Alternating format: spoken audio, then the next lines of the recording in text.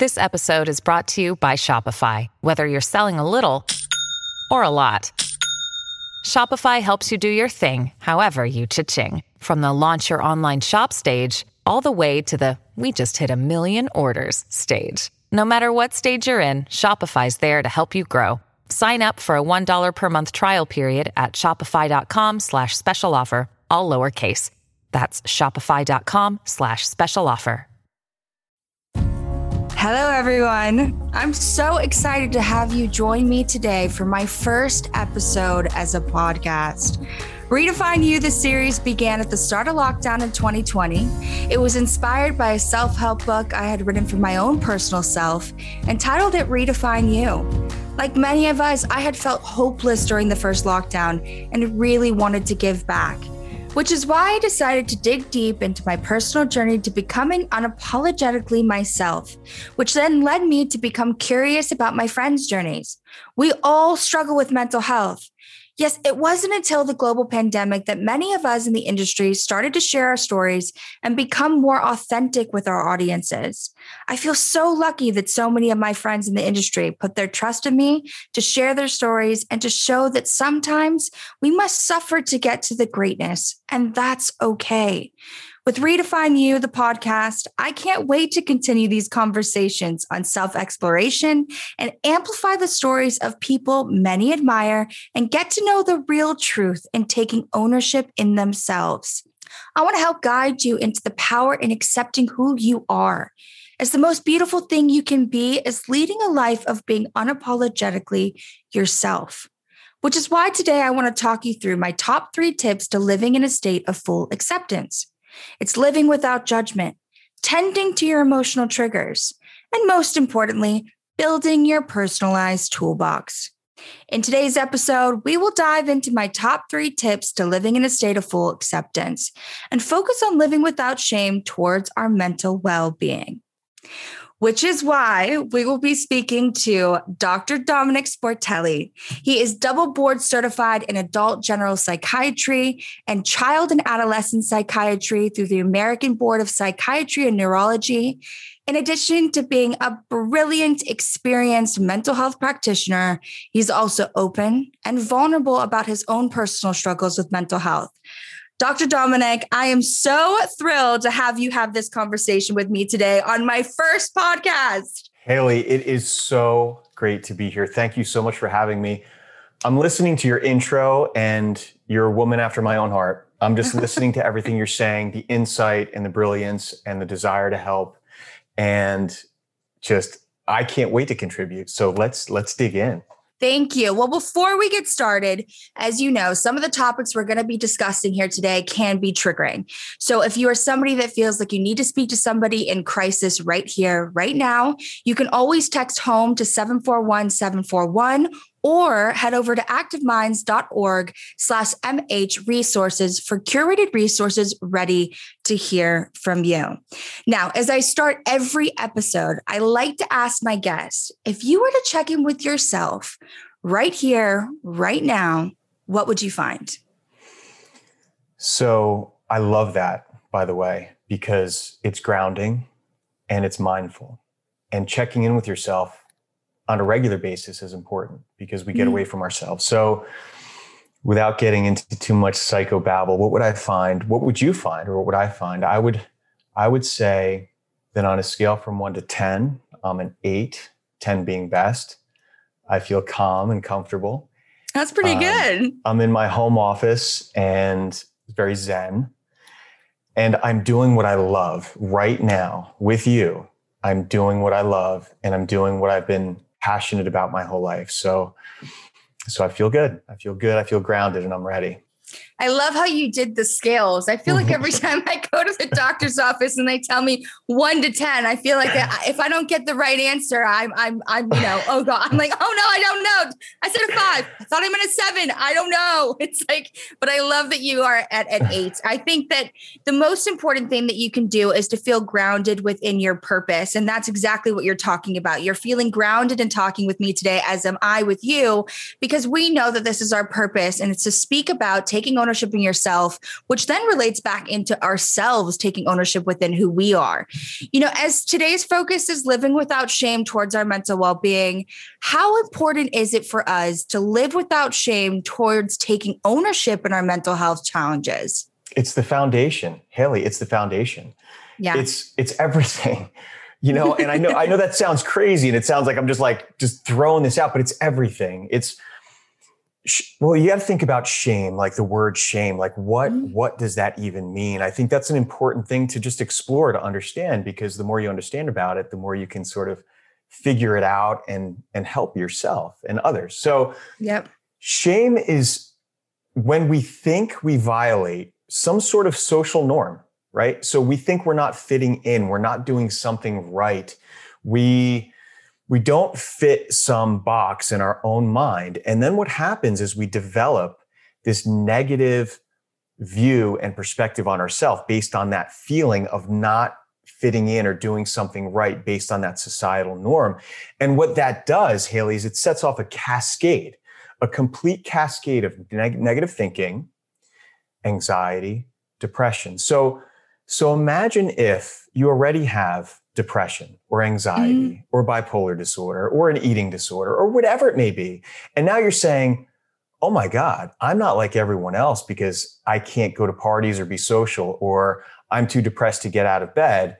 So not only am I depressed, but now I'm shameful of what I'm feeling and how I'm not like everyone else. And now that just perpetuates the self-talk and you get stuck in this cycle. So it's so important, so important to identify that feeling of shame, understand what that self-judgment is about, and cut it off. Figure out how to cut it off. Yeah. And I think recognize the fact that the shame's actually coming from society's point of view pointed to you, right? So what's your relationship with your mental well-being? And it's so empowering and freeing when you take ownership of just that. Now, that doesn't come easy, and it's not something we've always been talking about. So we do need to give ourselves a little bit of a break. I feel like only in the past 2 years, we have necessarily been speaking about it in the media in a place where we can say that you can live a happy, successful lifestyle and still champion and walk alongside your mental illness. It brings me straight back to self-acceptance, right? Because in the body image world, it's all about living in a state of acceptance. But acceptance works not only personally, but also professionally. It allows us to really feel grounded in our being and, most importantly, our worth. Do you feel acceptance is something that comes over time, or can it be kind of this moment by moment thing? Acceptance is something that takes practice. It's something that takes a daily repetition. Now, I want to say something that may resonate with you. Do you know what, some people don't even know what this is. I don't know if I'm crazy. Do you know what sea glass? Tell me. Right. Do you know what sea glass is? Like sea glass, right? Like if you're on the beach and you see this beautiful stone that washes up, that's smooth, but it used to be like something else. It used to be like shards of glass or something, right? So it's like sea glass, right? Dr. Dominic, yes, the surfer is coming out in you. It's totally coming out. You guys are singing and I'm going surfing this weekend too. But so sea glass, right? This is how we are shaped from the past and even moving forward. And the way that sea glass is formed is little tiny inputs over years and years and years. Now, when we're looking at ourselves and we're really trying to change ourselves positively and add acceptance into our life, we have to know that we're like sandblasting that sea glass to try and make it change a little bit, but it takes a lot of little inputs. Okay. So that's why I mean, it's like practice. So it's grounding yourself, understanding that potential feeling of shame or those negative feelings and saying it's okay, and then normalizing it, but continually doing that. So to answer your question, I think it's a long-term goal with lots of little inputs to just reshape that sea glass that is you, that's been tumbling in that ocean for all these years, getting shaped in different ways. Now, good psychotherapy and a good therapist, that can be like sandblasting it and kind of working a little harder and faster, but it does take work and practice. And I think that's an important point because we live in a quick fix society. And everyone's like, I want to be better yesterday. I'm depressed. I don't want to feel this anymore. What can I do? What can I buy? What drug can I take? How do I feel better? And you're talking to somebody that's been in psychiatry, behavioral health for years and years and years now. And the good news and the bad news is that there is no quick fix.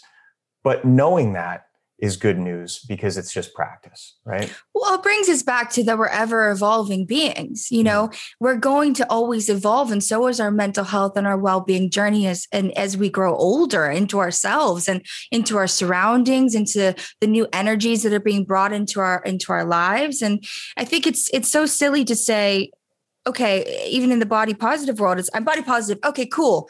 I'm going to be positive every single day for the rest of my life and nothing's ever going to come into it. Well, that's not realistic, honey. I'm so sorry to break it to you. What's realistic is that we feel our emotions deeply and we should be able to live unapologetically by knowing there's freedom in the ups and the downs and the evolution of who you are.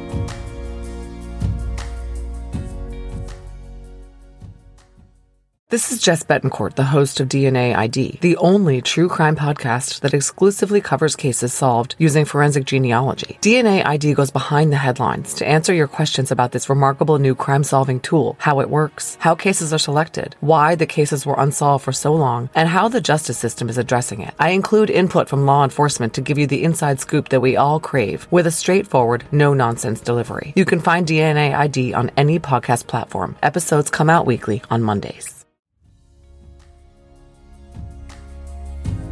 You know, we speak obviously that 615 million people are suffering globally from a mental health disorder.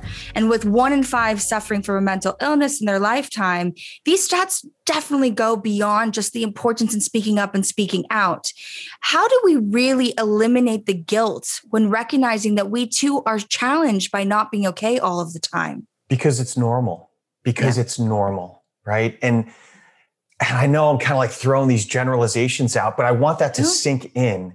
It's normal. It's normal to have bad days, bad months. It's okay. Now, of course, mental illness is defined by the fact that when things are getting so bad and so out of control that it affects your life in a negative way and can kind of lead down some pretty dangerous potential or bad trajectories, right? And then it's a mental illness where we have to address it. But even that is not abnormal, right? I think, you know, we chatted a little bit and I talked about, you know, I'm a medical physician, right? Mm-hmm. I'm a medical doc. And I look at depression or anxiety as physical pain in a very similar way. If we didn't have physical pain, we would not survive. We wouldn't survive. There are illnesses, there's a genetic illness where people don't feel pain and they don't live very long. And they don't live very long because they don't have a warning system. So if you don't feel pain and you get an appendicitis, you're in big trouble, right? If you have an internal bleed and you don't feel pain, you're in big trouble. Well, guess what? If you don't have anxiety, you're in big trouble because you're not going to have a warning system to say, whoa, wait a second, that might not be safe. That might not be right. That might not be a good circumstance. Anxiety is a warning system. Depression can also be a sign that something's not going right in your life and you have to sort of address it and make some changes. Yeah. So to think that there is any ideal with no pain or no necessity for pain is completely the wrong perspective. It's completely the wrong perspective. Not to mention, you know, I mean, you read any philosophy. I read a lot of Alan Watts and I read a lot of Eastern philosophy and Buddhist philosophy, and it all ties in. Because you can't appreciate light if you don't have dark. You can't appreciate hard if you don't know what soft is. We need to know the spectrum of living in order to have the best, right? And I'm not saying everyone has to go through a horrible depression to know what it is to be happy, but it's okay to have the ups and downs. And the point is, if you're letting those downs or the anxieties or the depressions define you, and make you feel different and stigmatized, then it's just going to perpetuate that. And it's going to be harder to come out of it. So it's normal and it's okay. And it's part of life. It's right? so normal, and it's so beautiful to actually see that we all struggle to get to our triumphs, that there's always going to be little things along the way, but it's how we adapt to those things and how we feel like we're grounded with our anxiety or depression, so we're not fearful of it. And that's where destigmatizing mental health conversations comes into play. Because if you can start to put a face towards anxiety or start to put a face toward depression and open up society to feel comfortable to say, hey, it's okay to not be okay. And today I'm struggling. What can I do for me to serve myself? And if I can't find the answer, I know there's a community that I feel welcomed enough to be able to bring my concerns to. There's so much strength in vulnerability. And that is something that we have seen greatly this past year. In treatment, what are some of the most common responses around fear, around speaking up openly about their struggles? Is it the fear of what others may think? Is it their own concerns with self-judgment? What is the most reoccurring thing that you hear? Yeah, I think there's so many things that contribute to the stigma and that vulnerability and fear. But I would say, if I had to say, the top one would be misunderstanding. Generally speaking, just the general population misunderstanding mental illness, right? So it's like, if I admit that I have a major depressive disorder, all of a sudden I'm some broken individual that no one's going to love and no one's going to talk to and no one's going to hire for a job and no one's going to, right? Which is completely crazy. That's not the case at all. But that misinformation and that not understanding what certain mental illnesses are creates that fear to come out and say, hey, listen, I suffer from this, right? Like, we don't really have a hard time saying I'm diabetic. I need to take blood. I got to monitor my blood sugar 3 times a day. We have no problem saying that. Yeah. But we have a hard time saying, I suffer from a major depressive disorder that kind of comes and goes, or an anxiety disorder, a panic disorder, or OCD. I mean, whatever it may be.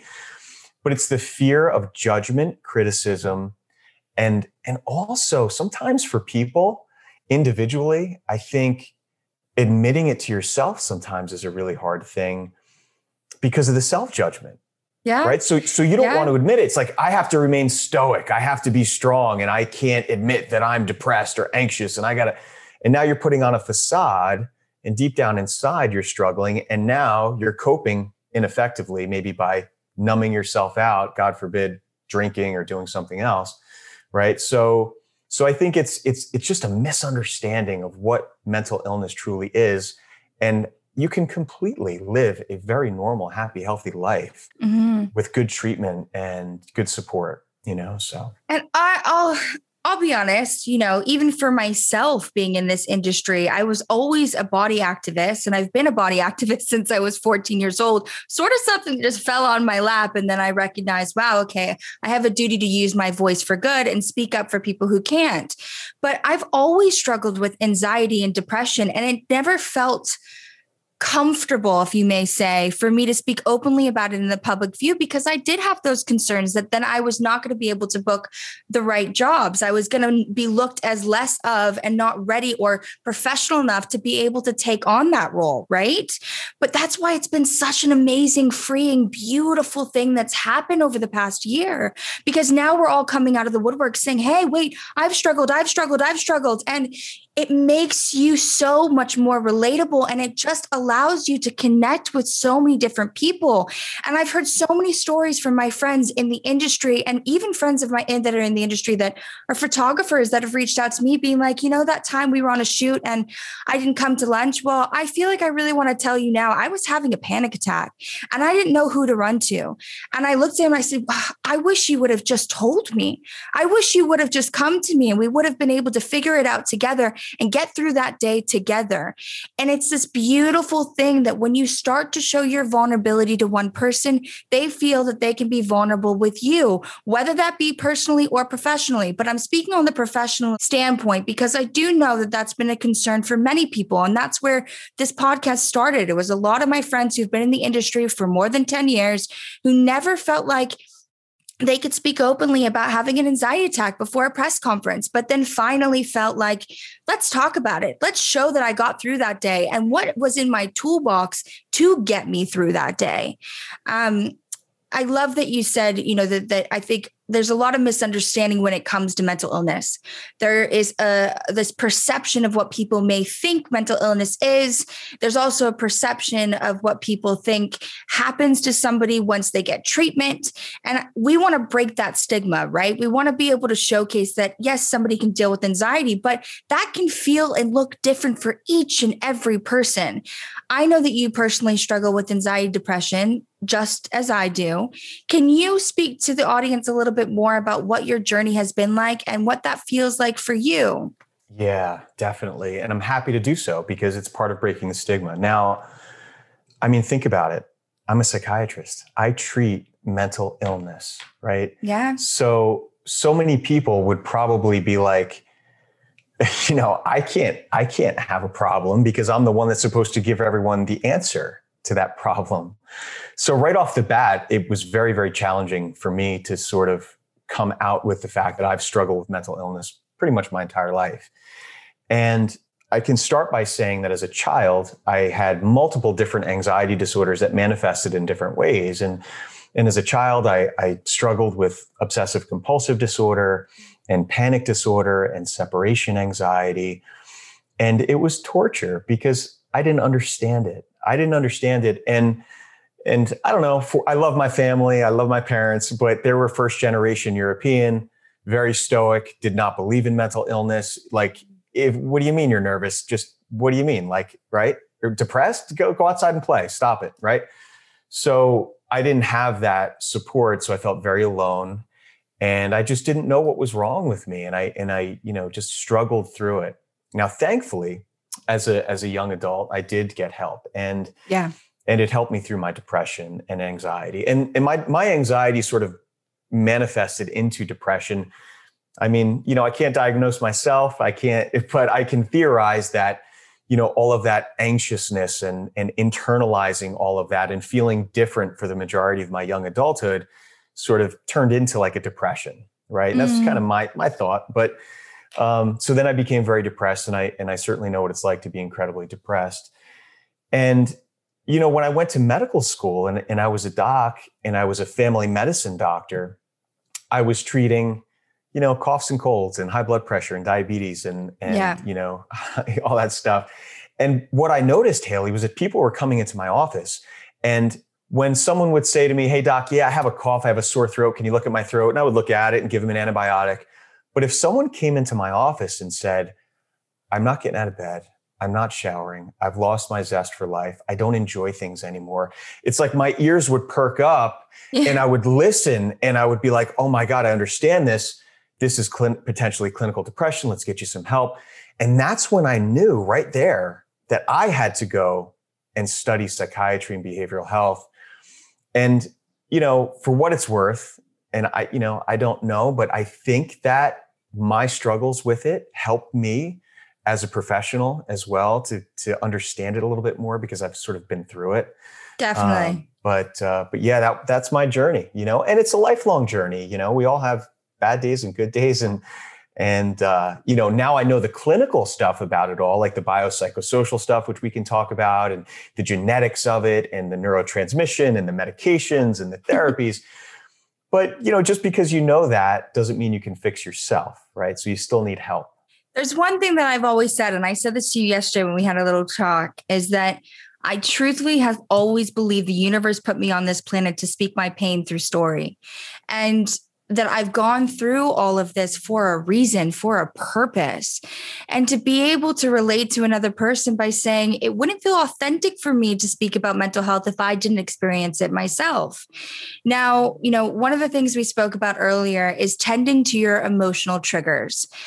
As I get older and more educated around mental health and mental well-being, the word trigger starts to kind of get circled around. It's something that probably wasn't in my vocabulary a couple years back, but now it's something that I use quite frequently of understanding my anxiety, understanding my depression, being able to identify when a trigger is coming or a flare-up, and then helping myself tend to it, right? I really want you to talk a little bit more about triggers. If you can break that down for somebody who may not understand that word completely just yet, and also how they really help when a flare-up is coming in our own mental journey. So, when people have various mental illness, let's just say let's just say it's trauma, right? Like a history of trauma, or maybe bullying, or maybe there's a personality disorder with a fear of abandonment, right? I mean, we could basically fill in the blanks and with whatever sort of mental struggle people are going through. Mm-hmm.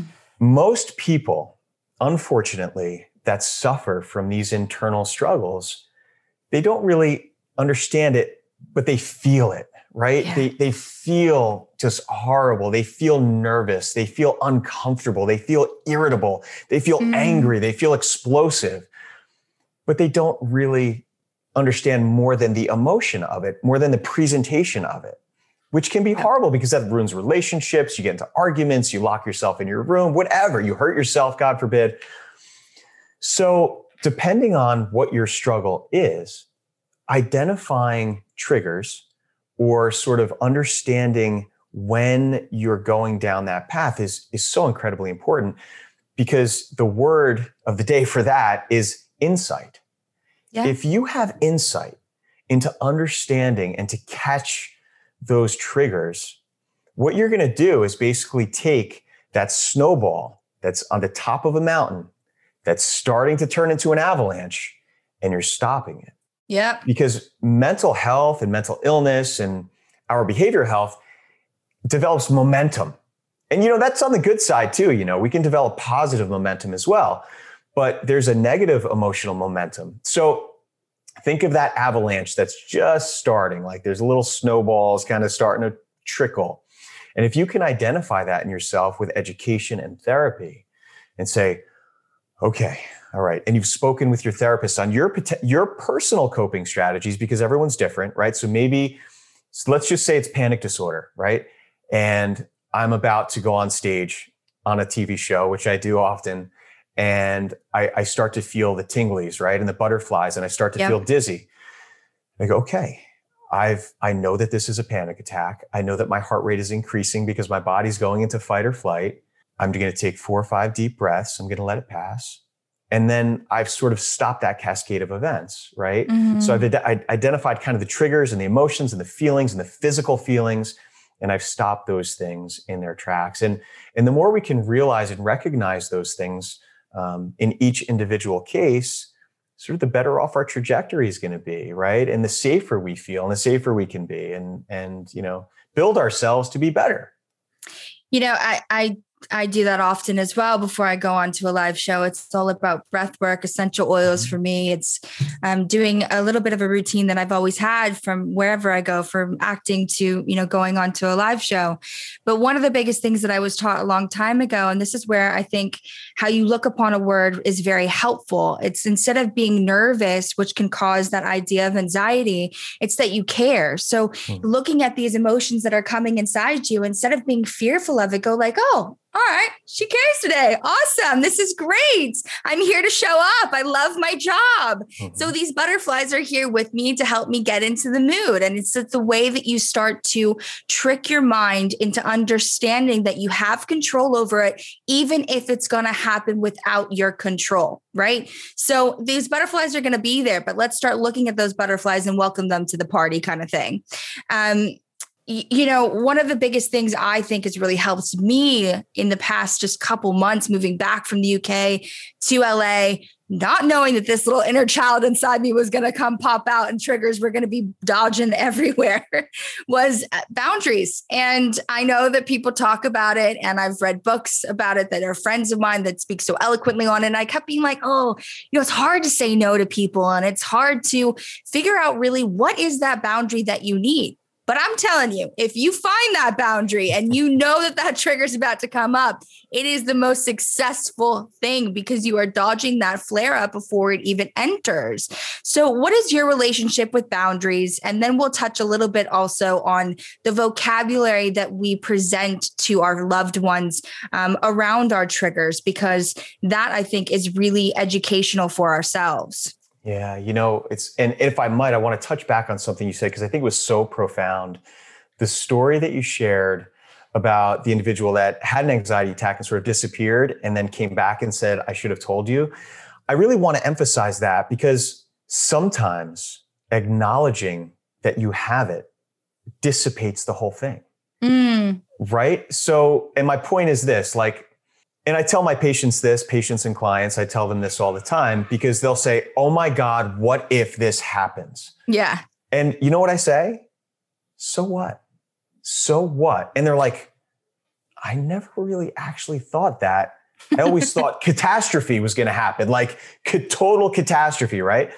So if I'm going out on a set or I'm going to do a talk and I say, hey guys, sorry if I'm a little nervous, my voice might shake a little bit. I might get a little dizzy. I might have to take a break. It's like, I just normalized it. And it's like, oh my God, I was worried about worrying, and I was worried about everyone else knowing that I was worried. And now that's off the table. It's good. It's fine. Whatever. Yeah. And if I have a panic attack, I have a panic attack. It's fine. So I really wanted to touch on that because that's very, very, very important. When it comes to like boundaries and in behavioral health, I think there's a few sort of things to address.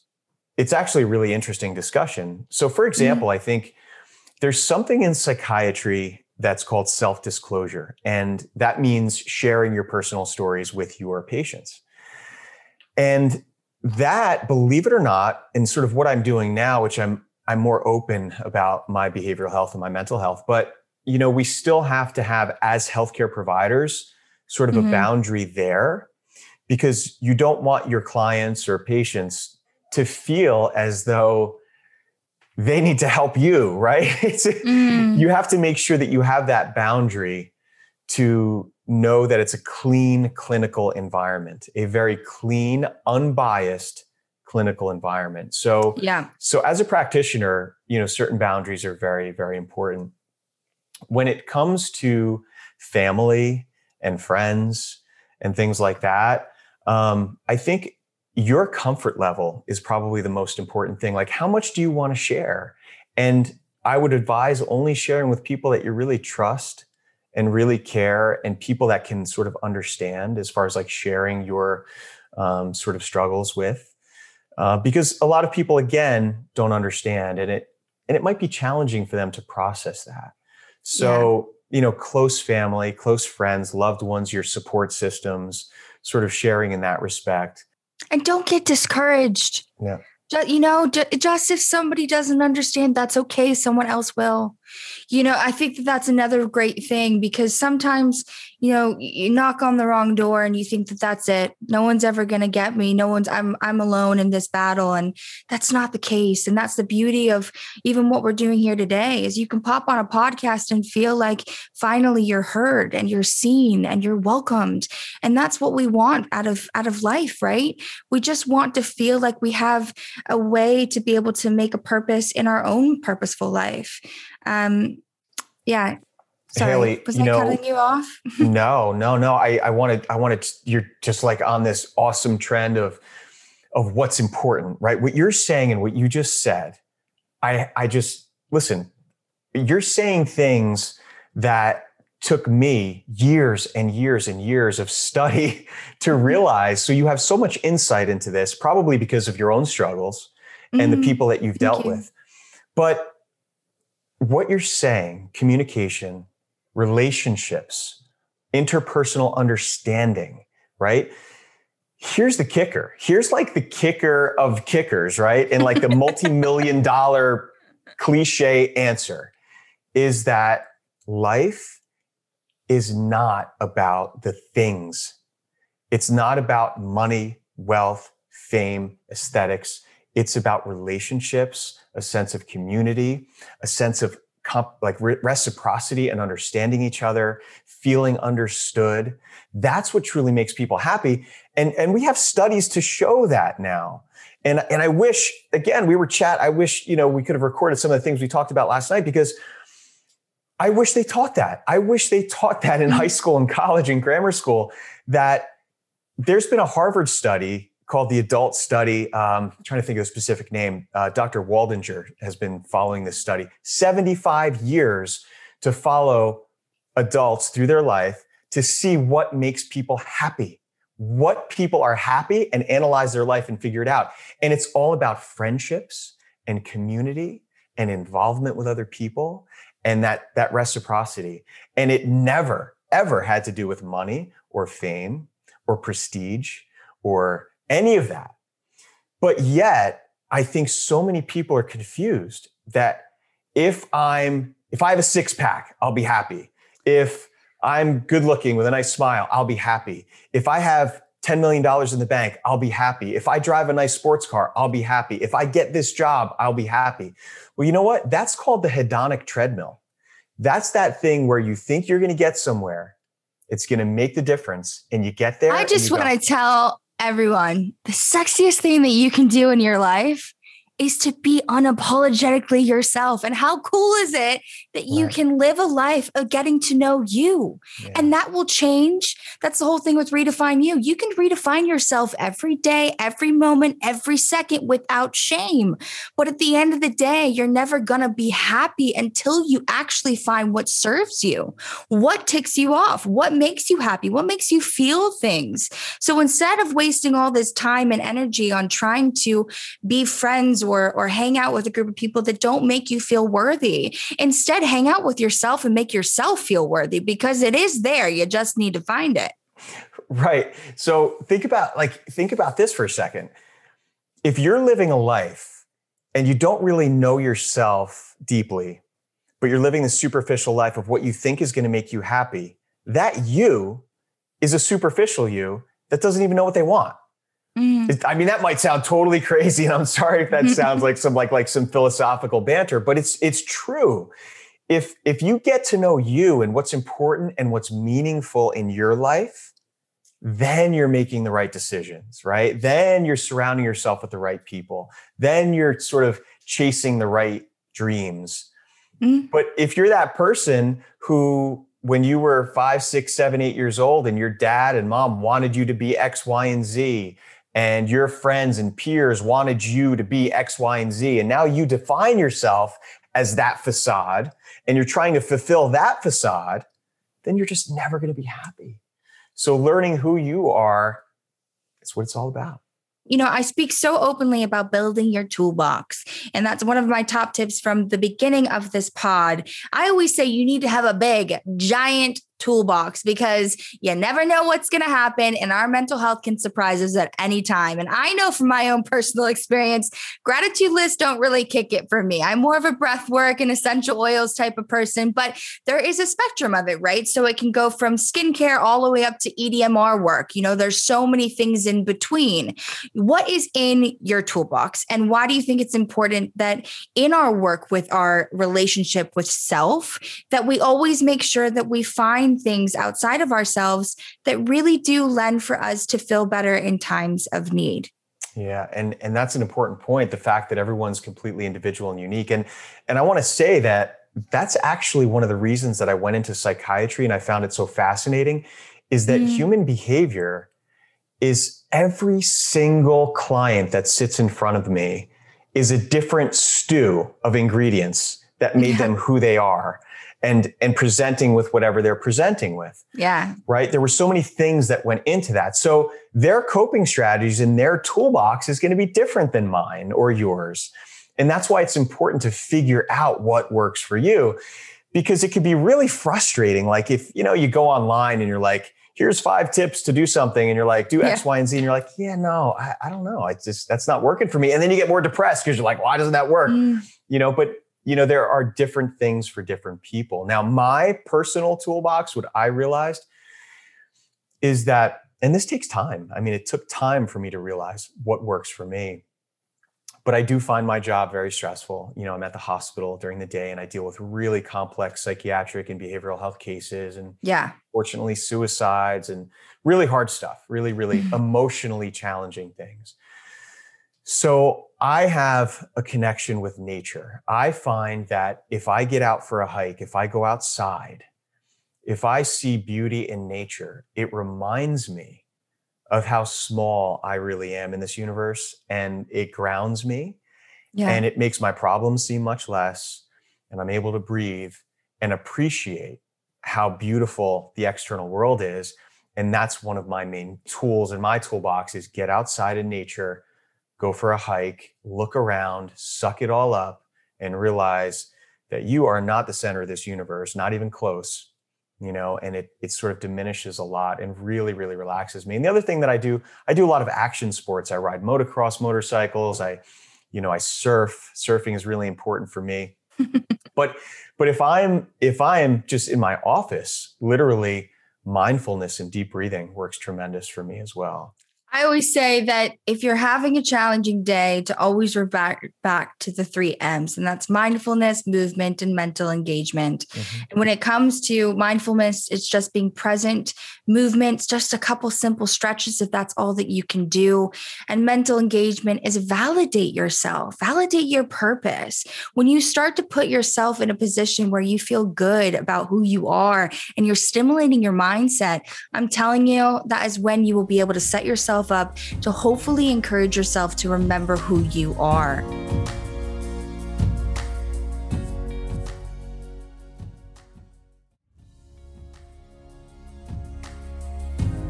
So I'm going to tap into now, as I leave every episode, I like to ask a few simple questions that tap into what make you you.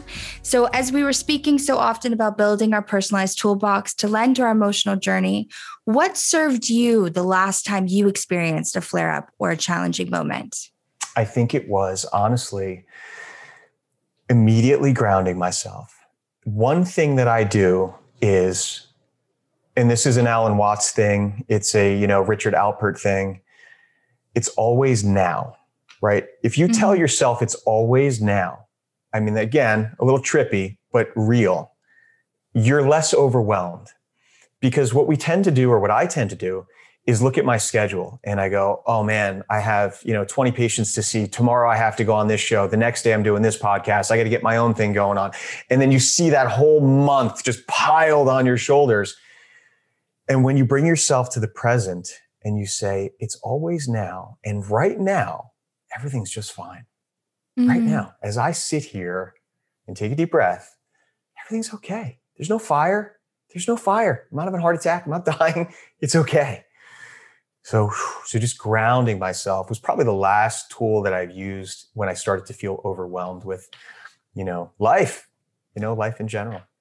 Well, brings me into my next question. As we encourage everybody to check in with themselves on a daily basis, how do you check in with yourself? When you wake up in the morning, do you do a gratitude list? Do you, have a routine in which you feel like is your 5 minutes to be able to give that time to you?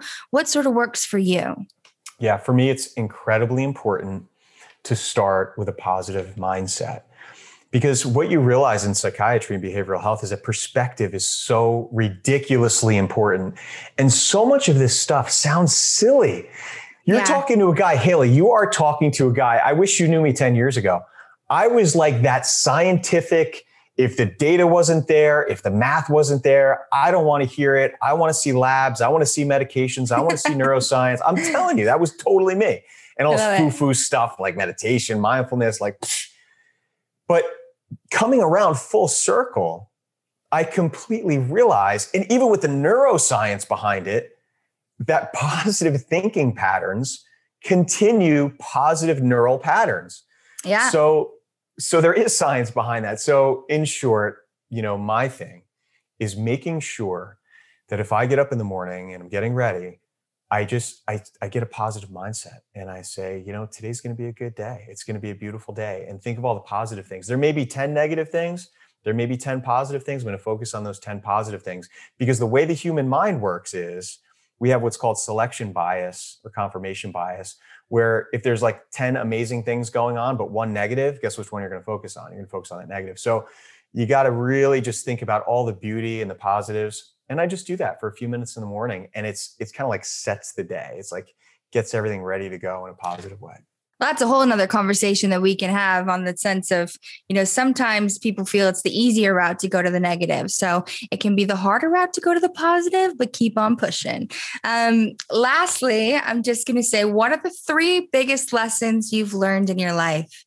Now, these can be words, feelings, sayings, stories, pretty much whatever authentically comes to your mind. Oh my goodness, this is serious stuff. I know. You are dropping some bombs here. I love it. And this was totally unprepared. Just so your viewers know, she didn't tell me she was going to do this. So But I love it. I love it. I love it. It doesn't have to be serious. I mean, they can be as silly as you'd like them to be. No, I love it. And it's important. So I think that I started out as an idealist, like I told you before.